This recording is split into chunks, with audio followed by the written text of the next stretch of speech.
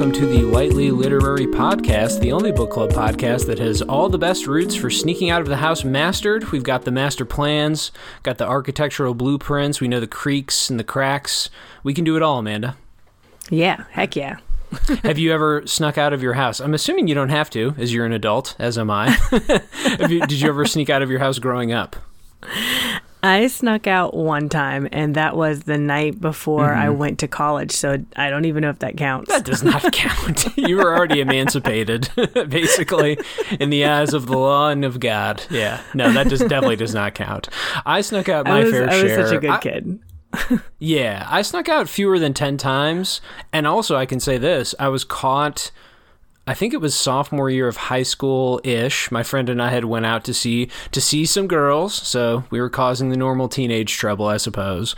But I got caught sneaking back in, not out, and I never did it again after that. I felt very ashamed. My mom, was upset and everything, and so Mom, if you're listening, then first of all, thank you for listening, and secondly, yeah, I genuinely did not do it again after that. But, she was also pretty generous and she would let me go out with friends and stuff, so it wasn't... Oh. I didn't need to rebel so much.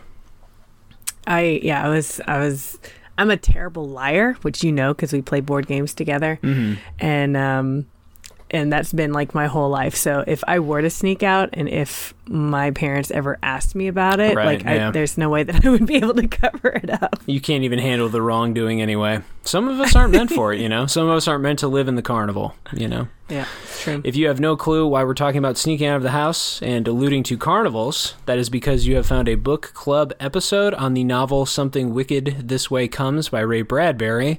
We are, as I mentioned, the Lightly Literary Podcast. I am Travis, and that's Amanda. Hey, Amanda. Hello. Let's sneak on into this episode. We are a book club podcast, so if this is your first time listening to us, hello, welcome, and thank you. We have social media accounts you can follow that we post actively on. That's on Facebook and Instagram. You can find those at the Lightly Literary Podcast, which is all one word, so give us a follow there if you want to see what we're reading, and we promote the books and keep up with the schedule and the podcast episodes and stuff there. Like and subscribe on any podcast platform, please and thank you. We always appreciate that. We're on, I think, any major platform at this point, and if you found this episode, then sure, why don't you do it where you found us? We do appreciate it. This is a book club episode, as I mentioned, and so this will be an analytical deep dive. Now, we always split our book clubs in half, so as I mentioned, this is on Ray Bradbury's novel Something Wicked This Way Comes, and we'll be doing, what is it, chapters 1 through 28? Ooh, you did write it down. Thank you. Yes.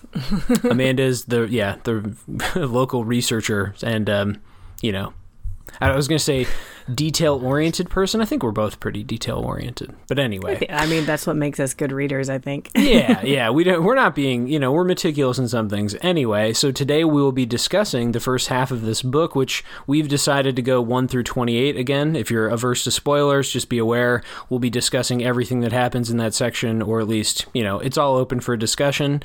I don't think, Amanda, though... We can toss this one up to you as well. Are there any content warnings for this one? Would you say so far? I don't think so. I don't think so. Okay. No. We usually base most of ours on, it's just judgment calls. We don't have some guide, or we don't have like a list that we check against, if that makes sense. It's more of a judgment call. And I guess, anyway, I just was thinking through it, and I guess there aren't any. It is kind of a creepy, debatably even horror kind of novel, though. But anyway. Yeah. Yeah, let's get into it. That's the setup. Hopefully you're here for the discussion about the first half of this Ray Bradbury novel. Again, we'll be spoiling that half, and let's dive in. Why wait, right? Let's head on to the fair. Let's go to the midway, a word that I've seen more than ever in my entire life in this novel.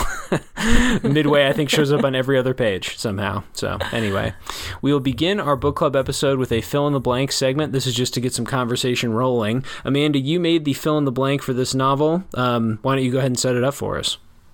Sure. I said... my least favorite aspect of a carnival, fair, or circus is blank because of blank. Sure. So I said my least favorite is clowns. Yeah. I will not say that I'm scared of clowns, but I am definitely not a fan of them. And if I see one, I will walk the other way. Okay. And if I were to be chased by one, which I have been, I would scream. That's a bummer. So No one wants that, I don't think. Even people who love clowns, I don't think... A chase is just never... Who wants to be chased by anything, really? Yeah. Awful. What about... Did you watch It? Are you a Pennywise fan? I got my fear from watching Killer Clowns from Outer Space. Okay, So sure. I have not read or seen it because I do not care to see it. Yeah, that's fair. Do you want me to give a big It spoiler here? Sure, you can. I will drop one because this year I was turned on to a YouTube channel, which I won't plug because I forgot the name. But this guy recaps horror movies and kind of summarizes them, does some commentary. I have found it to be hugely helpful in my life because I don't like horror movies, but I still want to, know about certain popular films. And so it's great for me because he'll just recap it, gives you the big bits, spoils the whole thing, kind of talks through it. And, you can understand the movie in like 30 minutes and not have to watch it. Anyway, here's a big spoiler for It. So pause, listeners, if you don't want to hear it. It's not going to be very specific. It is not a clown at all. It just takes the form of a clown for effect. It's actually, I won't say more to spoil more, but it's actually not a clown at all. That makes sense because it's written by Stephen King.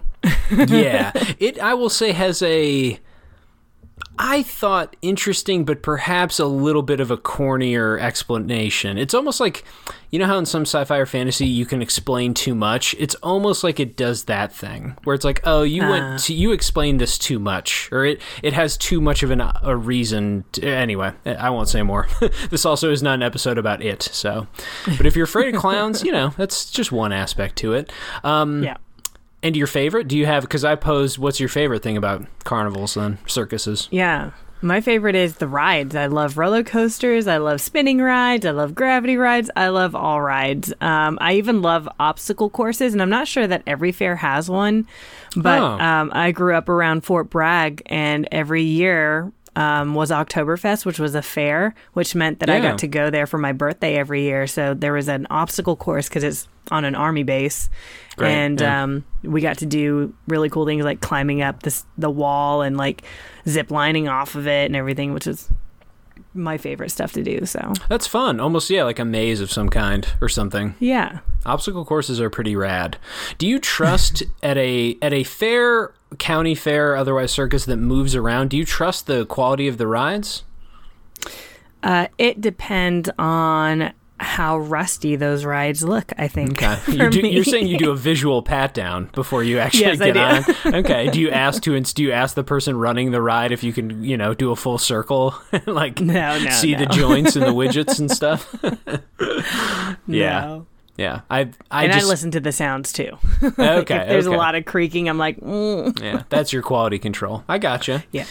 I've got some obvious ones for this, I think. My least favorite, to me, I went generic here, would just be the noise of it all or the heat. I think the noise I'm actually a little more on board with. I think it would just be the general heat. The idea of standing out at midday in the peak of any hot season, the summertime, that just doesn't interest me really at all. Now, then again, there are tents, and I've definitely done this plenty of times, and it's fine. But I think it's just kind of that general, it's loud, it's hot, it's, people, a lot of bodies around. Just that vibe does not sit well with me. But I can't handle it, though. But I think that is my least favorite part. Yeah. I also just don't rides. I don't like heights. I'm afraid of heights. So there's that.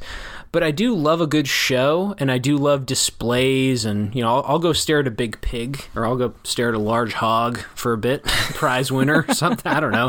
That's the Wisconsin in me coming out. So, it's mostly just the general kind of physical feeling, if that makes sense. That would be my least favorite. That does make sense. I just got back from Disney World, and being in those lines, in the heat of Orlando, in those lines, and I was just like, this is miserable. Okay. Yeah, we'll catch up about that trip later, but That's a good summary, I guess. Yeah, that's fair. Yeah, that's tough for me. My most favorite is such a cop-out, too, but it's fine. It's foods. Carnival foods, circus foods, county fair foods. And I don't even really want to go to excess. I don't need 3 funnel cakes, but I feel like you can snack and munch down at a county fair pretty well. Here's another odd thing, though, is I really don't like eating while moving, if that makes sense. So it's like... That's kind of a conundrum, right? Because at a lot of them, it's stands or booths, so you have to take your food, and it's like, get the hell out of here, man. There's nowhere to sit. Like, go stand in that, rundown grass, dirt circle and gravel eat. drive. Go to the gravel there and stand there and eat a corn dog. So it's a contradiction, right? Because the food does intrigue me. I'm fine with it. I'll have a corn dog and smile and be merry. But I also can you have a tent with just some chairs in it, please? Or something, something about walking while eating. I've never liked that. I don't know why. I don't know where that came from. That makes sense to me. Yeah. Yeah. Not cut out for New York City life. I'm not. What's your favorite fair food then? Great question. This is a tough one on the spot, and I bet there's an obvious answer I'm just not thinking of. I don't know. If you have one, you should say it, because I really don't know. I always think like a cream puff or not a cream puff, or what's the other thing I'm thinking? It's like lacy looking. It's got powdered sugar. The funnel cake? I think I just said it earlier.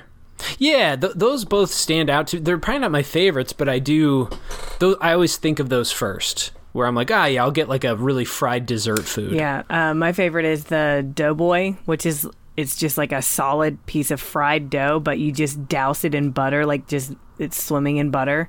Ooh. That's like my favorite. Okay. Do you like, this is where we start to do some literary analysis for those who have come for a book club instead of the hangout hour, which that's fun too. They smelled what, licorice and cotton candy? Were those the 2 things they named? Yeah, a lot of sweets. Cotton candy is a child's iconic food, so I respect it. It's not what I would think of at all. I would think of heavier things probably. I was trying to think of what I really did like? This just came to mind. Meat on a stick, any kind, any flavor combo, just here's a chicken kebab skewer, here's a steak skewer. Also in Wisconsin, corn is pretty big, so they'll do seasonal corn roasts and stuff, and that's a pretty iconic food in Wisconsin. Yeah. Get your corn. I've never tried. I know that they have fried butter and stuff. I've never tried that, and I have no interest in trying that. Yeah, you can take it too far. This is what I'm saying. Look, civilizations, cultures across the globe have been frying dough for thousands of years in many forms. So I'm down for, like you said, what you just described, a fried dough ball with butter. It's excessive, but at least it's got some precedent, Yeah. I'm okay, I get this. But yeah, deep frying certain things just sometimes feels like people are too bored or something. Yeah. So, yeah. Let's dive into the book, shall we? We've warmed up enough, I believe. That's our fill in the blank. Let's talk about surprises. We've read, as I mentioned, about half of this book so far. Each of us has picked out something about the work so far that, as I said, has surprised us. This could be a pleasant surprise or, maybe not so much. Do you want to take it away first, Amanda? What surprised you? Sure. I'm surprised at how different this novel is to Fahrenheit 451, which Ray Bradbury had written Fahrenheit 451 as well.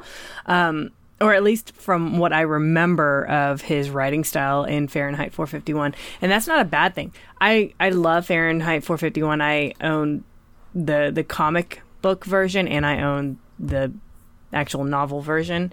And and I went back just to double check. And yeah, so Fahrenheit 451 is very dialogue heavy. And the descriptions are not as... there's not as much setting. There's a little bit of setting, and there's descriptions of other, of the characters and the people and the things around them. But as far as setting, specifically with mood, it's very different as a novel. And I'm really enjoying that he is maybe experimenting, or he's just showing his range here. But I'm really enjoying how different this novel feels from something that I'm already familiar with. Yeah, I think of that book because I taught it a little bit when I was teaching in public school. It's pretty you could say maybe didactic generously, but maybe preachy even. It's a book, I think we've even said this on this podcast, but it's a pretty heavy book of people like arguing or like giving speeches to each other, it's more philosophical in that way too, you know, a little more academic. Like it has pretty clear philosophical ideas in it that it wants to convey. It's interesting too, and it has a setting that is of interest and everything, but yeah, it certainly has a different tone. This is a slower burn. I'm going to use up I think I allot in my mind maybe 1 to 2 to 3 swear words per podcast episode. So I'm going to burn them all here in the surprises. So I am surprised, and I was thinking about how to word this. I am surprised the extent to which this author, is writing out of his absolute fucking mind. Every sentence almost in this book is like exploding with words, with like images.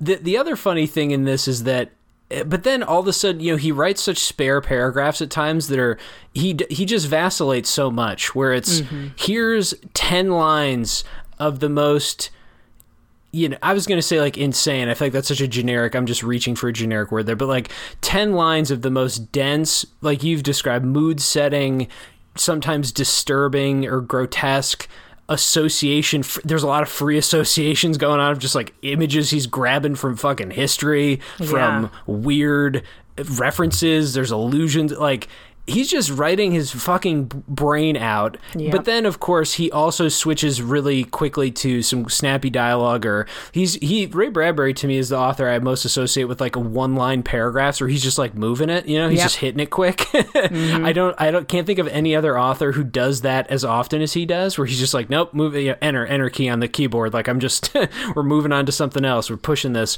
But the book. I was struggling to think of other books we've read so far in the podcast that are so aggressively bursting at the scene. Like the sentences when he wants to go in, it's like they're exploding with ideas. And there are other authors whose ideas and images have been as dense, I think. Burnt Shadows and Native Speaker and Toni Morrison's. Which one did we read? Beloved? No, Bluest Eye. Yeah. Yeah, those all came to mind. I think this just has such a different, it's obviously trying to be such a different genre and is such a different style of book. So it's weird to compare it to those, because those are more serious things that are so grounded and realistic, and they're trying to delve into these heavy kind of affect everyday people issues. This is obviously a different work of kind of fantasy and horror, but it's been kind of shocking to read how much he's going for it or something. Yeah. It really feels uninhibited to me. It's so far. Yeah, it's amazing the way that he's writing. I just, from the very beginning, I was just like, oh yes, this is such a great book. Like I couldn't put it down. I zipped through this the first half so quickly because I was just like devouring all of his words. I loved it. I will say, and this maybe will lead into our motifs in a second, but we can keep chatting about this, but I will say this. It's almost odd. I've had this reaction reading it that I now almost feel on guard. So the first 50 or so pages, my brain was like, this is the greatest thing I've ever read in my life. Or, you know, not really, but it was some time, I was thinking very hyperbolically. And I also then thought at the same time, like, this is the kind of thing Amanda and I always crave, right? We beg for this. Yeah. Really dense, so intense. Every opportunity to do 5 things, he's doing 10 things. And it's also not a super long novel. It's, 260, I think, pages, roughly my copy. Yeah. So we know it's going to be digestible. It's doing the things we love. I think over time that's actually made me a little guarded. And so I think I started reading it more skeptically because I was like, on the one hand, I want to get swept away by it. And I still am being. Like, I'm engaging with all this and enjoying the description and the intensity and all of that, the mood setting, which we'll describe this in more detail in a second, of course. But I did start to feel a little guarded, like I need to be more critical. Some of this is getting repetitive. I almost had that weird whiplash of like, I don't want to just celebrate this. Like, what's it not doing well, or is anything grating to me? So I had this kind of weird reaction. I don't know why I felt that way, but there was that first 50 pages roughly where it was just total. I was like, wow, we finally found the perfect book for us. I really think. Yeah, it's wild. I was while I was reading about like midway through the first half, I was like, I really need to start thinking about what is not working in this novel, and I was like, that's going to be really difficult. Yeah. The great thing is, like with many great books that we love, Toni Morrison comes to mind for sure here. It's so strange to again put this up with Toni Morrison. They just have such different I don't know, like philosophical, social goals, but the writing is reminiscent anyway. But like, this feels like a book where you just pick a page, you'll find something to delight in and just to baffle you. I just literally just did that randomly on page 12. This is when they get to the library. Here's a couple of lines from this, just because I feel like we've danced around this enough. Let's start digging into some quotes.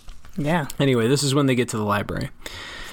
Listen, and you heard 10,000 people screaming so high only dogs feathered their ears. 1,000,000 folk ran toting cannons, sharpening guillotines. Chinese, four abreast, marched on forever. Invisible, silent, yes, but Jim and Will had the gift of ears and noses, as well as the gift of tongues. This was a factory of spices from far countries. Here alien deserts slumbered. Up front from the desk where the nice old lady, Miss Watrous, purple-stamped your books, but down off were Tibet and Antarctica, the Congo. There went Miss Wills, the other librarian, through outer Mongolia, calmly toting fragments of Peiping and Yokohama and Celebes? Way down the third book quarter, an oldish man whispered his broom along the dark, mouthing, I think it says, mounding the fallen spices. Anyway, yeah, it's just never content to convey one or two things, this book. It's going to describe it all. It's going to pull another metaphor. It's going to make another, as we said, free association. The spices of the world are present. And that also, I think that's a good little bit of sensory stuff for a library, which can kind of smell musty normally, be associated with that kind of stale feeling. But of course, it's so vibrant to them. It's so alive and everything. We'll get to some complaints later. We have a segment for that planned.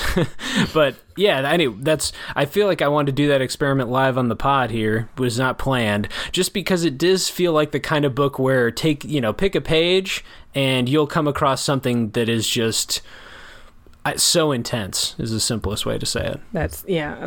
Normally my notes, as I read, I take notes, and my notes are like full. But with this book, I was just like, if I were to take notes, like really in-depth notes, like I would have never finish so a page. Many notes, like just so many things that I would love to point out, and I was just like, I gotta scale back. So this is like the least amount of notes that I've ever written for any of the books, because I'm just like, I could close my eyes and choose a page and I'd be good. Yeah, it is wild. Now at some point, maybe I'm already drifting into the critical section. Do you want to swap them? We could do them out of order today if you want. Sure. Yeah, let's do it, because we're already veering into this anyway. We have a segment called Please Continue, Make It Stop, which we're just going to do now because we've teased it enough, and then we'll switch the motifs till later. This is just what it sounds like. If you haven't listened before, we're going to each discuss something we'd like to continue in the book for the back half and something to make it stop. So let me do another paragraph of imagery for my Please Continue. I pulled one that I purposely pulled this one, not by accident or not proving something by happenstance. Let me pull something. This is from 70. This is when they're meeting the older men at the carnival for the first time by is it a merry-go-round? Ferris wheel? Yeah. Merry-go-round, right? Yeah, Mr. Cougar was the merry-go-round. Yeah, on page 70, they're talking and they're kind of meeting them. It's out of order, for the first time, and he's trying to get them off the ride. Mm-hmm. Sorry, I was burping. Anyway, the quote reads as this.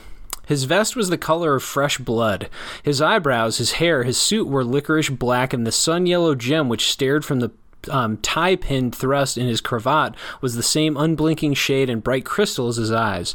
But in this instance, swiftly and with utter clearness, it was the suit which fascinated Will, for it seemed woven of boar bramble, clock spring hair, bristle, and a sort of ever-trembling, ever-glistening dark hemp. The suit caught light and stirred like a bed of black tweed thorns, intermittently itching, covering the man's long body with motion so it seemed he should excruciate, cry out, and tear the clothes free. Yet here he stood, moon-calm, inhabiting his itchweed suit and watching Jim's mouth with his yellow eyes. He never looked once at Will. So here's some examples we can unpack here. It's not just going to be a boar bramble, which is already a kind of a compound description that's odd, and you'd have to pause to process it. Of course, it's going to be a clock spring hair, bristle, ever-trembling dark hemp, and then later, I believe it's, what did he say? It's itching? Oh, itchweed suit is what he calls it. Itchweed. And then, of course, the body... His body is excruciating, but that's not enough. It has to cry out and then tear the clothes free. It is. Now, here's where I'm going to transition into the make it stop, right? So that's my please continue. My please continue is please write like this. It's explosive and wild and unruly and untamed. And from what I can tell about what this book is going to do plot-wise, it seems to fit this extremely menacing, terrifying, existential, and literal threat to this town that has showed up in the form of a carnival, etc.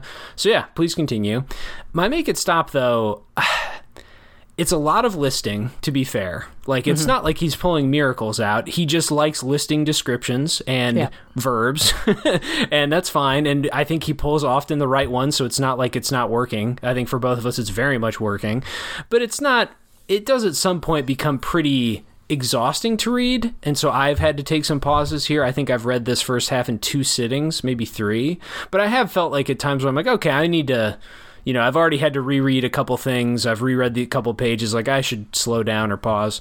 My make it stop, too, is like the references to ancient history specifically, I think have become overdone at this point. It comes in real hot with the, not a wind chime man, lightning rod man. The lightning rod man, yeah. And his lightning rods have runes, and it's Samaria, and it's Phoenicia, and it's Greece, and it's just like, okay, we've got primordial forces. It's all very old. It's deep-seated human conditions, wickedness or evil, or who knows what's going to, happen. Right. But that stuff comes up again in the library. It comes up again often when the feelings of the boys are evoked, or even I think the father gets a sentence like this. It's just all very seated in ancient humanity, and the references are just in your face. And so my make it stop is also, so keep it going, please continue, but make it stop is maybe pull some of those back, or maybe a fewer lists or something. I don't know. It all feels very much the same. It's appropriate that this book has me a little tongue-tied, I think. And rambling. I'm definitely rambling now. But that feels fitting enough anyway.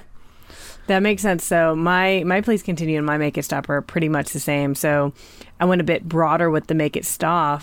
It's just you specifically talked about like the prehistory stuff.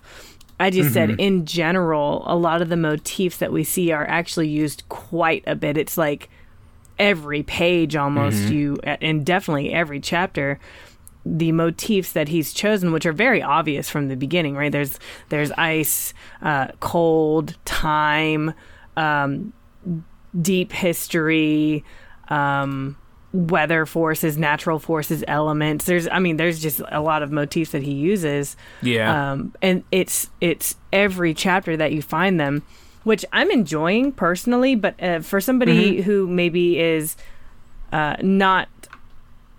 doesn't care as much about like the literariness of a book, they might find it a bit fatiguing sometimes, and a bit too in your face. I will say that it can be a bit too in your face with some of the motifs where it's just like, okay, I get it, yeah. But I mean, I'm enjoying it. But that was the one thing that I kind of noticed. Has it been at the expense of anything else? Because I have some ideas of moments that have felt a little, I was going to say sticky. I think it's the opposite. Like he loses the grip of some moments, but do you feel like it's been at the expense of anything else? Do you feel like you've been confused ever, or like something was missing that should have been there? No, I haven't. I think that it's something that I noticed, but that I haven't noticed not working for me. Yeah. To me, it's the plot, and it's not even the plot, the basics, but the literal movement of the boys. Sometimes I'm like, oh, are they over there now? Or, oh, they ran, like they move so often, right? And he loves describing how they run. There's 30 different ways they've run so far, different speeds and with different intensities and ferocities and etc.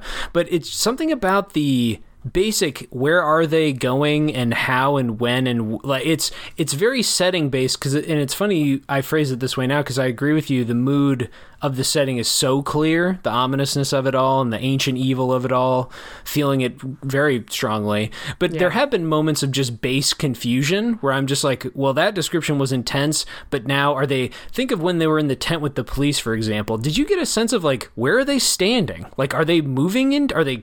And I know all of these carnival people that I think they call them freaks, probably not the term that would be used today, but that's from the book. So I know they're all in the tent, but like there's an ephemeralness to it. I think probably on purpose, though, too, is the other thing. I say all of this, and then I think, well, in the tent, it's supposed to be a sensory overload, a place of doom and great evil power. So I guess that's fitting, right? That I don't really know, like, are they moving into the tent? Have they stopped at the door? Are they, like... there's just a certain vagueness to certain scenes in the book that I could see putting off some people. Yeah, it doesn't bother me, but I could see how if you want to be more clear, it could be a little off-putting. In that particular scene, I imagined them like surrounded by everybody, which makes it even more, I think, menacing in a way. So, definitely. Were there any other make it stop moments that you can remember? I mean, I know we're both pretty strongly praising this book, so no, that was it. And then my please continue is the same, which is just the way that he writes, the imagery, the mood, just his general writing style, like the mood too. One of the things that we had talked about with the Stephen King novels that you and I have read together is that he is like really great at setting atmosphere. And then I read this and I'm like, oh my gosh, like wow, this is probably what Stephen King read and was like, I want to write like that. yeah, definitely. I just finished. Do you want me to do a modestly long digression here? Oh, yeah. I just finished over break. I finished The Stand. Oh, wow, that is a humongous book. I know, and I read like the most recent version, so on my iPad it was 1,300 pages. Wow. I think in a printed version it would be like 1,100 or 1,200. Yeah. But how was it? Anyway. It was mixed. I think Stephen King is just a very mixed writer for me. I'm glad I did it because I really wanted to know. I wanted to do the opus, so to speak. Like, I just needed to know anyway. And it also felt like the right time. It's a pandemic novel. So if you want to process your pandemic that way, as I did, then go for it. Anyway, it's just funny you bring him up because I think in that 1,300-page book, there's no description of a place that is as good as these. King really does love, though, to do, when horrific things happen, he does that well, is what I would say. Like, when there's a nightmarish behavior occurring and something really wrong is happening, I do think that he has a way to get the grotesque out, which I guess is what makes him a good thriller horror author. He's acclaimed and people like him.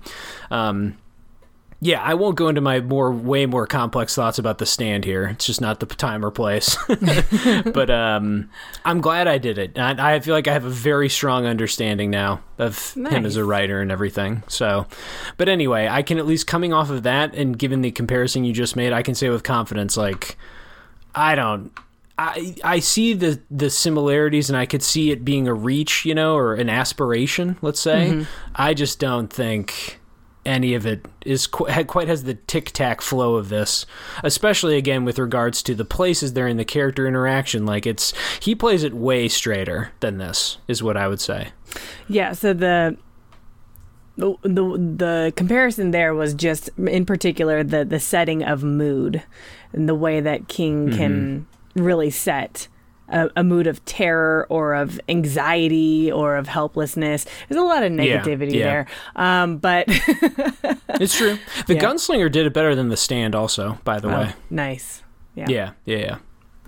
But I did pull a quote to show some of the imagery and the mood. And this one is about the Mr. Dark, the illustrated man. And so, now part of the wasp, this is from page 103. Now part of the wasp needle tattooed population spoke. This is about his tattoos. It was Mr. Dark's mouth over and above this calligraphic explosion, this railroad accident of monsters in tumult upon his sweating skin. Mr. Dark chanted forth the organ tones from his chest. His personal electric blue-green populations trembled, even as the real freaks on the sawdust tent floor trembled, even as, hearing in their most secret marrow, Jim and Will trembled and felt more freak than the freaks themselves. So there's there's a feeling of power, and also from the others of helplessness. There's fear, and there's also this feeling that something absolutely terrible is going to happen. I mean, the description of monstrosities and stuff. It's I think that he does a wonderful job with setting mood and letting us know who to like and who not to like. That's a good little mini moment in avoiding. It's a good little teaching mini moment, I should say, in avoiding cliche. Hey, what's deeper than hitting your bone? Right into the marrow. Because if you would have said I felt it in my bones, that's a quick editor's cliche note. And then that is what it said, right? I was trying to listen to all the detail, but it didn't say something about it hitting the marrow. Yeah, it's just like, there's a great little example of how do you avoid a cliche. Yep. Yeah, that's great. No, a phenomenal quote. It just feels like you could find mood pieces of any variety. What I just did a second ago was, and I closed it too, so I'm a fool. I opened a tab and I just Googled literary words for mood and was just going to read a list because the funny thing I was going to try, let me actually just do it now. I can always edit this out later. Feel free to talk if you want to. I'm good. Okay, I'm going to credit this to the website writerswrite.co.za. No idea what this is. Not trustworthy. Anyway, supposedly they have a list of 140 words for mood. Let me just pull some negative ones out here, and let's see how many we think he has accomplished so far. Let me just read the first 10. Alienated.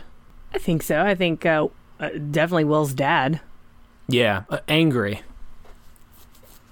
Mr. Cougar. Annoyed. The Jim. Teacher, probably. And Will both. Yeah. And Anxious. Anxious. The boys Will, constantly Jim. at the carnival. The lightning apathetic? The dad, kind of? Well, not apathetic. He's more resigned. Yeah, I would say resigned. Let's jump ahead in the alphabet here. Foreboding. Ooh, yeah, for sure. I mean, always. Everything we've read. Frightened. For sure. Will, definitely. Yeah, and all nightmarish, numb kind of too, because they're so paralyzed. Paralyzed is one I think on here too. Yeah. Paralyzed by the the horrors of the fair and when they age that man to death, essentially. Yeah. Anyway, that's a goofy little exercise, but I was only pulling it up to make the point of just it's not like you can find any mood you want here, but when writing is this, I don't know, vast and exploratory or something, you can you feel so many things, or it's establishing so much. It's I just feel like to pick a page, pick a quote, and you can kind of find something else, if that makes sense. Yeah. Excellent. Anything else to continue other than just all of the dozens of things we've said? No, just everything. Continue. Yeah, fair enough. Let's jump to the motifs then. I know we went out of order, listeners, so if you're a diehard, hopefully you're not too upset. I also feel like we did this before, but who knows? I feel like we've changed the order before. Sure. The motifs that matter, this is going to be an analytical segment where each of us picks a motif, so just any idea, literary device, author, stylistic choice, story-related thing, anything really, that gets repeated that we think is important and of note and significance, I guess. Let's go with yours first, Amanda, since I feel like I just rambled again. What is the motif that you chose, and help us understand it? I think I chose the obvious one, which is time. There's constant references to aging and age differences. So, like, Will's dad is constantly ruminating on the fact that he and Will, like, he's not a young dad. And he keeps talking to Will about, like, oh, your youth, your youthfulness and stuff, and he kind of almost regrets that he's so old in a lot of ways. And then there's the carousel itself, which plays with time and aging.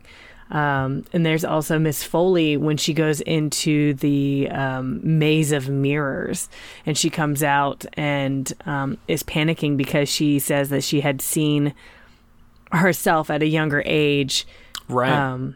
And so there's that. And also the idea on the other side of that is immortality, which is the frozen woman that was in like an ice block that the lightning rod man possibly let out. That's not clarified yet.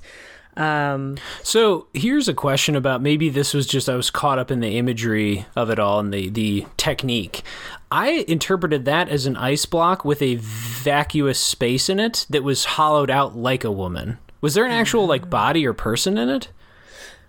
I interpreted it as a person, but like so frozen and therefore like almost translucent, which is why he was able to talk about he could imagine what she would look like, I suppose. But then also saying that there was hair and stuff, I don't know. That's a hard question to answer, I think. It said too, I found the page. We can do some diving in. 41. It says, what color was her hair? It was blonde to whiteness and might take any color once set free of cold. So there's actual hair there. Yeah. Yeah. And then a couple other descriptions too. Let me see. She was as fair as this morning, and fresh as tomorrow's flowers, and lovely as any maid when a man shuts up his eyes and traps her in cameo perfection on the shell of his eyelids. It's got to be, of course, the shell of his eyelids, because there's no metaphor unexplored in this book. And then there's some memories about ancient Rome and Florence and other maddening things. Melt the ice, and the ice is melted later, and mysteriously, of course, this is the lightning rod salesman having these, wonderances and pondering her beauty. And then, of course, he is later, they believe, turned into a dwarf. See, there's just so many terms we would not... Is dwarf and actually... Okay, I just want to make sure we're using... we would actually use that term. Okay, yeah. Unless you're playing D&D. It's a delicate thing. Right. Well, yeah, in a fantasy world, these terms are, transformed, literally. Anyway, yes, a shrunken... I mean, in his case, it seems like he's been shrunken because they can compare his old appearance to his new. Right, his hands look the same, like that's in particular. And then when he reveals his face, they look at his eyes and they're like, it's him. Yeah, so maybe he gave into temptation. That's odd, though. I wonder what image, and this is a literary thing we can talk through, but when you're dealing with a book like this that has these descriptive ambitions and is attempting all the dozens of things we've said for various reasons, I guess I was just literally confused. I mean, that can happen when you're lost in the sauce. I just literally thought it was like, oh, they hollowed it out and had this creepy, I could picture it being like a reflective, how the sun hits it from angles, and it like there's supposed to be a person there, but so that's just how my brain filled it in. But I think you read it well. Anyway, so keep going with time. What else? Another instance of immortality is Will's dad's ideas about how mothers are immortal because they are immortalized by their children and their grandchildren, et cetera, et cetera. I actually pulled a quote from that, and that's from page 56. She's immortal. She has a son. Your son, too. But what father ever really believes it? He carries no burden. He feels no pain. What man, like woman, lies down in darkness and gets up with child? The gentle, smiling ones own the good secret. Oh, what strange, wonderful clocks women are. They nest in time. They make the flesh that holds fast and binds eternity. They live inside the gift, no power, accept and need not mention it. Why speak of time when you are time, and shape the universal moments as they pass into warmth and action? How men envy and often hate these warm clocks, these wives who know they will live forever. So what do? We men turn terribly mean because we can't hold to the world or ourselves or anything. We are blind to continuity. All breaks down, falls, melts, stops, rots, or runs away. Since we cannot shape time, where does that leave men? Sleepless, staring. And then he goes on and he gives a specific time, which we often see, actually, specific times. There's the repetition of 3 a.m., which is when the carnival train comes in, and also several references to clocks in particular, and the concept of time as well. So, yeah. How do you, throw some interpretations out there. Don't just tantalize us. Is this building to something? What's your mid-book thesis on this? I think that it's related in particular to Jim's need to feel grown up. There's a lot of references to Jim kind of like seeing the world very differently from Will in a lot of ways, where Jim seems to have a lot more wisdom, and Will is still fairly naive and very innocent in a lot of ways. And Jim just wants to, he's yearning to leave, but he can't leave until he's older, because they're only 13 in this book right now. Right. So he's like chomping at the bit to leave, but also he's like sad to leave his friend, because he knows that Will is not like that. Will is content. You know, he loves to read books. He's like his dad in a lot of ways, right? He's a good kid who wants to explore, maybe, but ultimately will probably settle down in that town.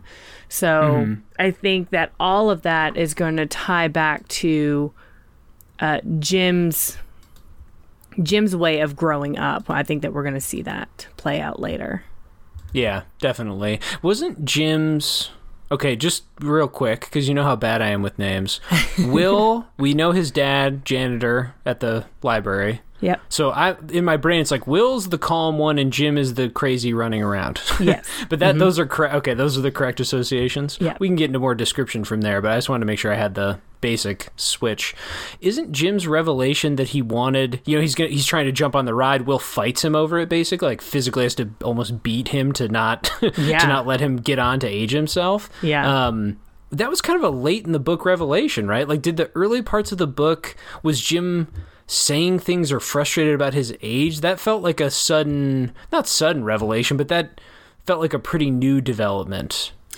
Were there moments earlier that I just glossed over about him complaining about that they're children, or he wants to, it was kind of vague, right? It just talks about how he'd have a stronger body, how he could go. It just kind of makes it sound like he wants to explore the world. I don't think it like named an activity.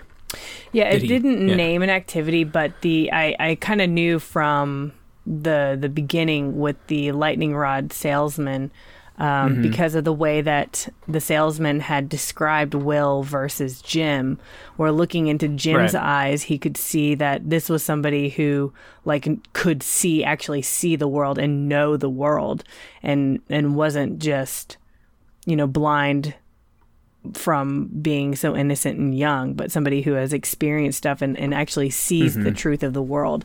And I was like, okay, so he's more mature than Will, even though Bradbury makes a point to be like, they are the same age. They're just, a few minutes apart in age. So yeah, that's, I kind of could feel, because they keep Bradbury keeps mentioning, in particular, Jim's wisdom and his ability to understand the world in a more sinister, or cynical rather, way than Will does. Yeah. And that that's why he's so wild. That's why he's always pushing limits and stuff. Yeah, totally. I think, isn't it in the most recent part of the book, the conversation, isn't it Will's father, though, who compliments him and says Will is wise? That he has a quiet wisdom to him or something? Right, yeah. Yeah. I did pull some quotes. You want me to switch into my motif? Did you have any other thoughts on time? Were there any? Okay. None that we missed, you think? Moments to hit on that? I thought my motif was the most obvious, so I'm glad that we each pulled one we can insult each other over whose was more obvious. But mine's also more vague than yours, so I think maybe that's I'm being unfair. Mine is opposites, which is I only pulled something so broad, because the obvious thing then would be to be like, well, let's just analyze Will and Jim. They're such foils. Like, it's such a blatant, aggressive attempt at establishing a friendship where two people have such different desires and impulses and everything. And yet, of course, they have such fundamental things in common too. They're rambunctious teenagerdom, or however you want to phrase it. But then when I thought about it, I was like, well, there are other clear moments of contrast in the book, too. A lot of these forces, Bradbury's writing it to seem ancient, which, again, some of the history references are maybe hit me a little too heavy at this point, but I think he is trying to present some ideas that he considers kind of, I don't know, fundamental or primal or something like that. Mm-hmm. Let's start with Will and Jim, though. So, opposites. Page 46 here. This is just a quick little description at the bottom. And running, Will thought, boy, it's the same old thing. I talk, Jim runs. I tilt stones, Jim grabs the cold junk under the stones and lickety-split. I climb hills. Jim yells off church steeples. I got a bank account. Jim's got the hair on his head, the yell in his mouth, and the shirt on his back, and the tennis shoes on his feet. How come I think he's richer? Because, Will thought, I sit on a rock and in the sun, and old Jim, he prickles his arm hairs by moonlight and dances with hop toads. I tend cows, Jim tames Gila monsters. Fool, I yell at Jim. Coward, he yells back. And here we go. And then they, run off together. So it's such a bizarre list, right? And there's a lot to unpack even there, but he is kind of setting Will up in this, Midwestern, it's in Illinois, farmer, normalcy, a reliable, steady type of person, a stable character, risk averse. And then of course there's the Gila monsters quote and Jim. So Jim isn't even just, I don't know. I haven't been thinking of him as more wise, but just more ambitious or reckless, maybe both together, and just sort of, spunky is a word that I keep thinking of. Just, won't be told no, won't be held back, won't be restrained. And so, how have you analyzed them? There's so many quotes to unpack too, but when comparing them, they're opposites and they're foiling each other in so many ways, but that's my starter analysis, I guess. Nice. Yeah. What do you think? Anything with those two that worth analyzing that we're missing? Differences between them or similarities? No. I mean, it's pretty clear that they're set up to be foils from the very beginning because their physical descriptions are completely different as well. You've got Will, who's fair-haired and everything, and then you've got Jim Nightshade, right? Last name, Nightshade. Yeah. Who's darker. He's got these bright green eyes and everything else. So it's they're from the very beginning, they're best friends, but they are complete opposites. I'm curious to see what the novel will have to say about that. Yeah. So far, it's TBD. It's just that if the carnival is some kind of primordial evil force or something like that, then Jim obviously seems willing to deal with it to get what he wants. Will, skeptical. Who knows what values systems analyses we can do, of the American or landscape or American culture. Who knows what we'll be able to say by the end. But it does seem like Jim, if Will is meant to represent some kind of stability, American life, he does have a 2-parent household, that kind of a thing, that kind of a American nuclear family normalcy. Normalcy is not a word. Normality or normalcy, take your pick. Both. As always, just sociologist style, making up words over here. No problem. Anyway, so I'm curious what it'll do with Jim by the end then. Yeah. Jim, of course, is also hesitant. He saw something in the mirrors, right? Where he thinks he saw the future, maybe? That's why he keeps saying, don't leave me or you won't leave me. Yeah. Yeah. He promised you won't leave me, Will. So they're the most obvious opposites, and I was going to dedicate the whole thing to them, but I stumbled on a couple others. Let me hit you with some. I don't have to reread this quote because you read it so wonderfully already. Men and women. Quite clearly meant to be opposites here, and the father puts in a strong interpretation, with the wife having the immortality of her flesh and childbirth being a very sacred, ancient, kind of ritualistic description in that sense, time with a capital T, notably. And then, of course, he says on 57, 3 a.m., that's our reward, 3 in the morn, the soul's midnight, the tide goes out, the soul ebbs, and a train arrives at an hour of despair. Why? And then, of course, he doesn't answer his wife. She's trying to help him. I will save you from your existential man crisis. And he's like, no, I have to stare at the darkness, the stillness of the night. Anyway, so that's, I again, can only be left halfway through the book wondering at that, thinking if that will be significant, if his father will give in to some kind of temptation. It doesn't seem like he wants...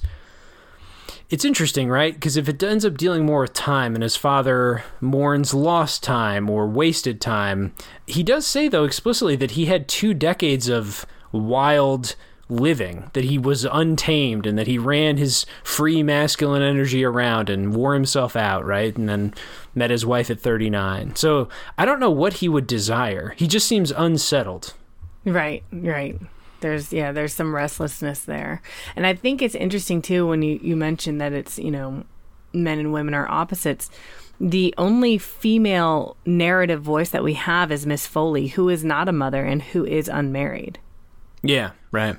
And also longs for, right? She purposefully goes and turns Will and Jim in, even though she knows that the nephew, and she realizes that, she never really believed that was her nephew, that the nephew had set them up, but she goes to do that because she wants to go to the carnival to experience that because of her experience in the magic maze of mirrors and seeing her young self. So there's a parallel there too. It's so maybe it's men versus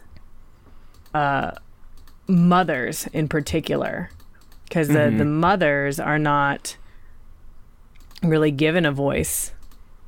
Amanda, I can't help but wonder if Bradbury, like King, does not see a differentiation in the 2 terms you just used. Oh. Women are mothers, period. I think there's I'm curious about that. If a female character in this book can escape some kind of matronly description or yearning or plot device complication, etc. Right. I guess we'll see. King definitely has The Stand taught me that. he's got some thoughts. he's weighing into on that in some interesting ways. So anyway, any other thoughts on men and women? I mean, you picked the gem of the quote, and it's until we get more action out of his father. I mean, he's so quick to dismiss the kid's behavior. That's one thing we know. He dismisses it. He clearly thinks it is some deep inherited genetic thing with boys and men, that they have this spirit of undeniable restlessness, shiftiness, and kind of, I don't know, unstillness, chaos, I guess, chaotic energy about them. They just got to explore. Final opposites then, though there's probably a ton more. This is just the third one I pulled evidence for. Let's talk about children versus adults. Not total opposites, though, I will say. That's maybe an oversimplification, because obviously his dad feels things that he sees in his son, and then also, both Jim and the teacher clearly they are enticed by visions, right? They both are drawn for maybe different reasons, but they both seem susceptible to the allure of the fair carnival. So, not total opposites, but there's a clear moment of opposites here in 108 that I thought I'd pull. And it's when the children are so terrified. Obviously, they saw the man die. And then, of course, he comes back and he's, creepily whispering at them and barely seems alive. Yeah. But so it says, there's just a couple of descriptions on 108. It says, Will shuffled to the right. The old spittle eye followed, sucking at him with its emptiness. Will squirmed left.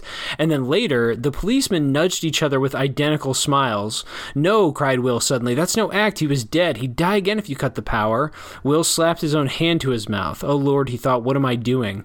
And then, later the cops make a joke about it. At the end, when they're leaving and then the policemen laugh a couple times, they're exchanging banter a little bit.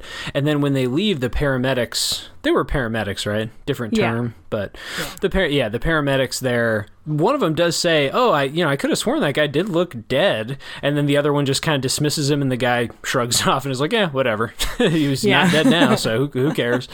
And so there's just a clear difference in perspective and investment in terms of who is more likely to believe the horrors of the night, right? This is kind of not an archetypal thing, but a pretty classic thing, is that, kids everything in them is so heightened, and they're so much more willing to believe things and so much more willing to engage with certain ideas and feelings.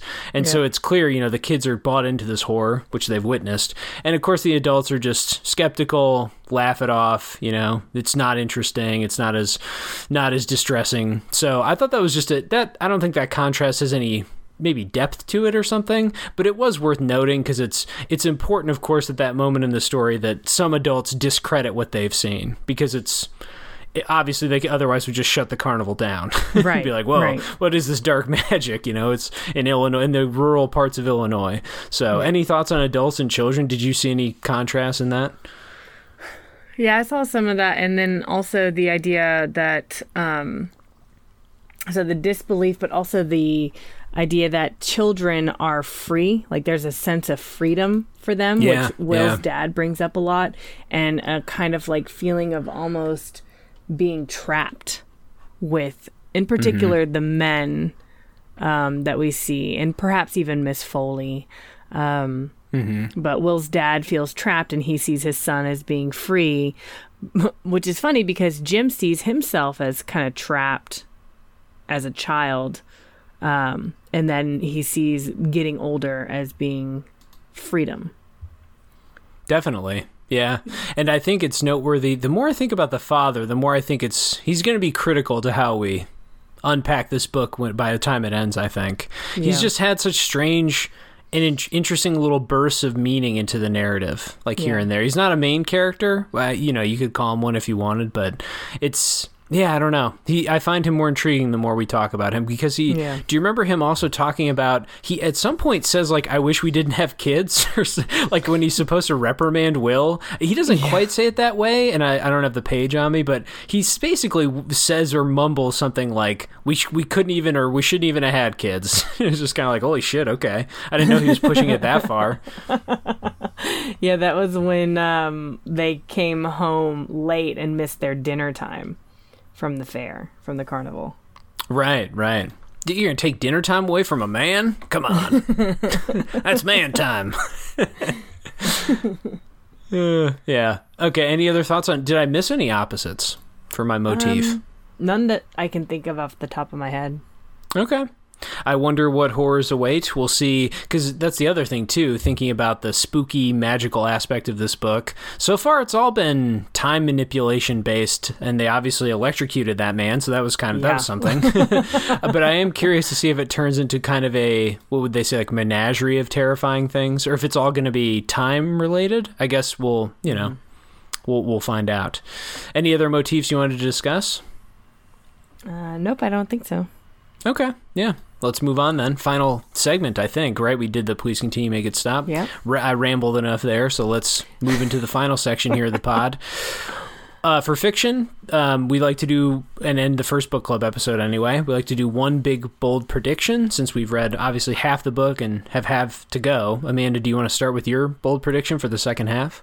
Sure. I think that Jim will join the Dark Circus as... maybe a way to both save Will and to escape the town, because Will just keeps kind of flubbing things with the Dark Circus and kind of making them hate him a little bit more. Jim would be, I think, more willing to join them because of his wild streak there. There's a lot of talk of leaving behind. There's a lot of talk of aging and of the growing distance between the two boys, and of Jim's need to go away, to not be in that town. But Will is kind of the opposite. He's happy to stay. He wants to explore, but he's also happy to do that through his books. So I think that ultimately we're going to see that Jim might join the carnival. And don't call it an allegory. Wasn't it him that said, like, I can't read allegories or something? In the library, he had some funny quote about that. Jim did. I think it was Jim.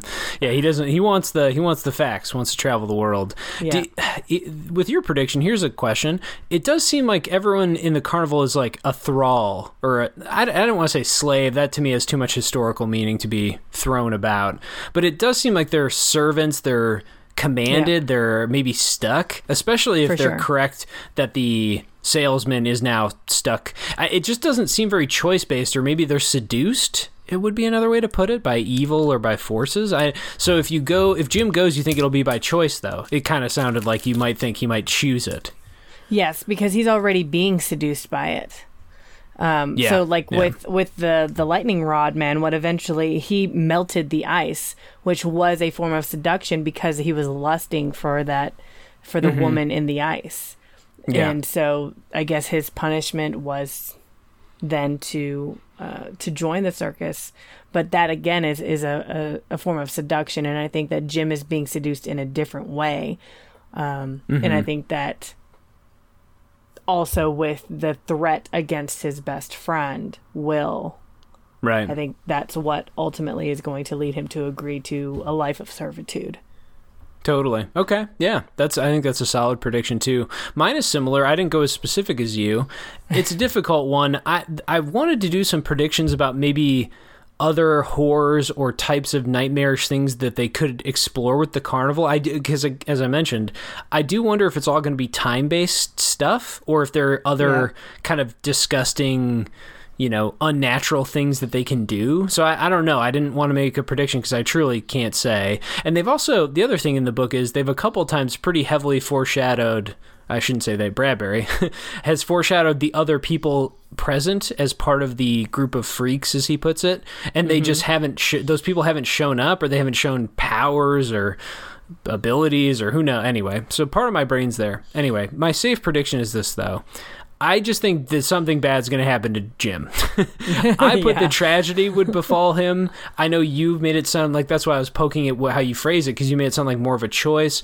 I think it won't be a good outcome for him, even if he gets partially what he wants. I just think that he's got that boyhood spirit. He's got too much summertime, rambunctious, free energy. He's just, without Will to restrain him, he already would have been 150 years old. Or I guess Will broke the machine. He would have just been old, normal old, 30 or whatever. But so I suppose that's part of it, but it's, his curiosity, there's no way he ends this book in a neutral state, right? He's just too ferocious in what he wants, so I think he's going to rush into something, and I'm reading it as a tragedy, mostly because the mood of this book is just so grim. Well, maybe not grim, but just so intense and sort of like overwhelmingly...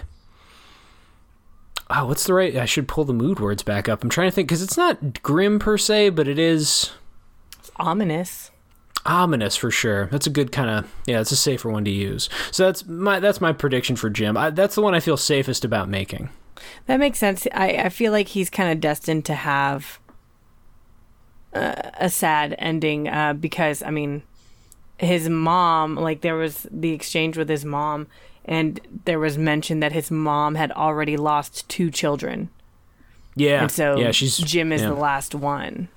Yeah. She even says some line about, like, you won't leave me or something. Right. It was kind of it was almost like a pitiable, like it's oh man, she's really, she needs something to ground her to this world, needs some kind of connection, right? Yeah, exactly. And that's one of the reasons why he wants to get away, is because it's like a lot of pressure to be everything to one person.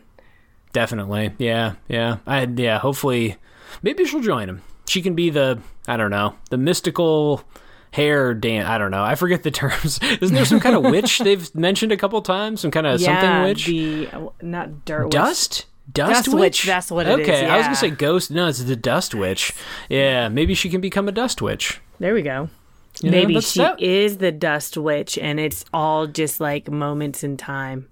Oh, good grief. Good gravy. I'm on board, though, with that reading. Sure. I'm not saying no. Excellent. Any other predictions you want to make for the back half?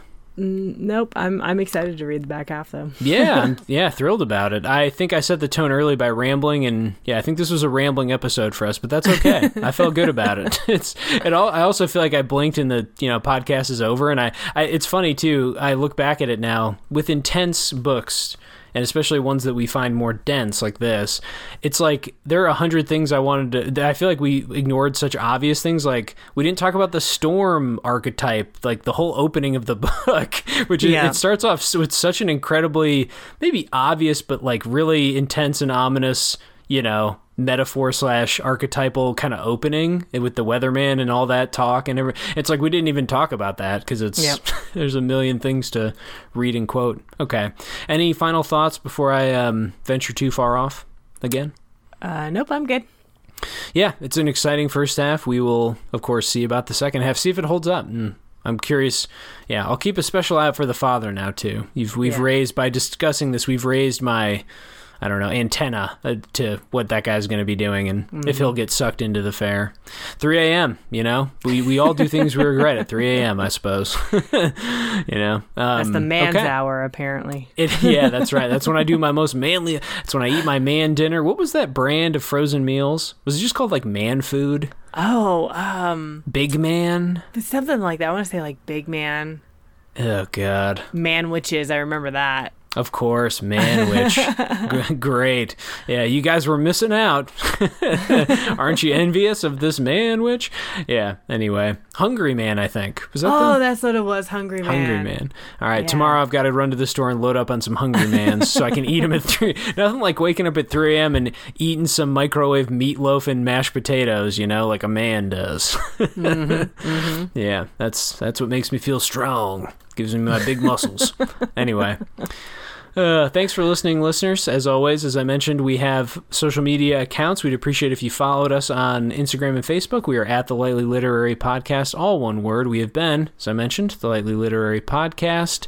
We do have other book picks coming up. If you're curious about our reading schedule, Amanda will catch you up on that right now. So we have books chosen, and they're coming up in order. Amanda, do you want to run them through our choices? Sure. We've got a nonfiction piece, Ghetto Side by Jill Lavoie.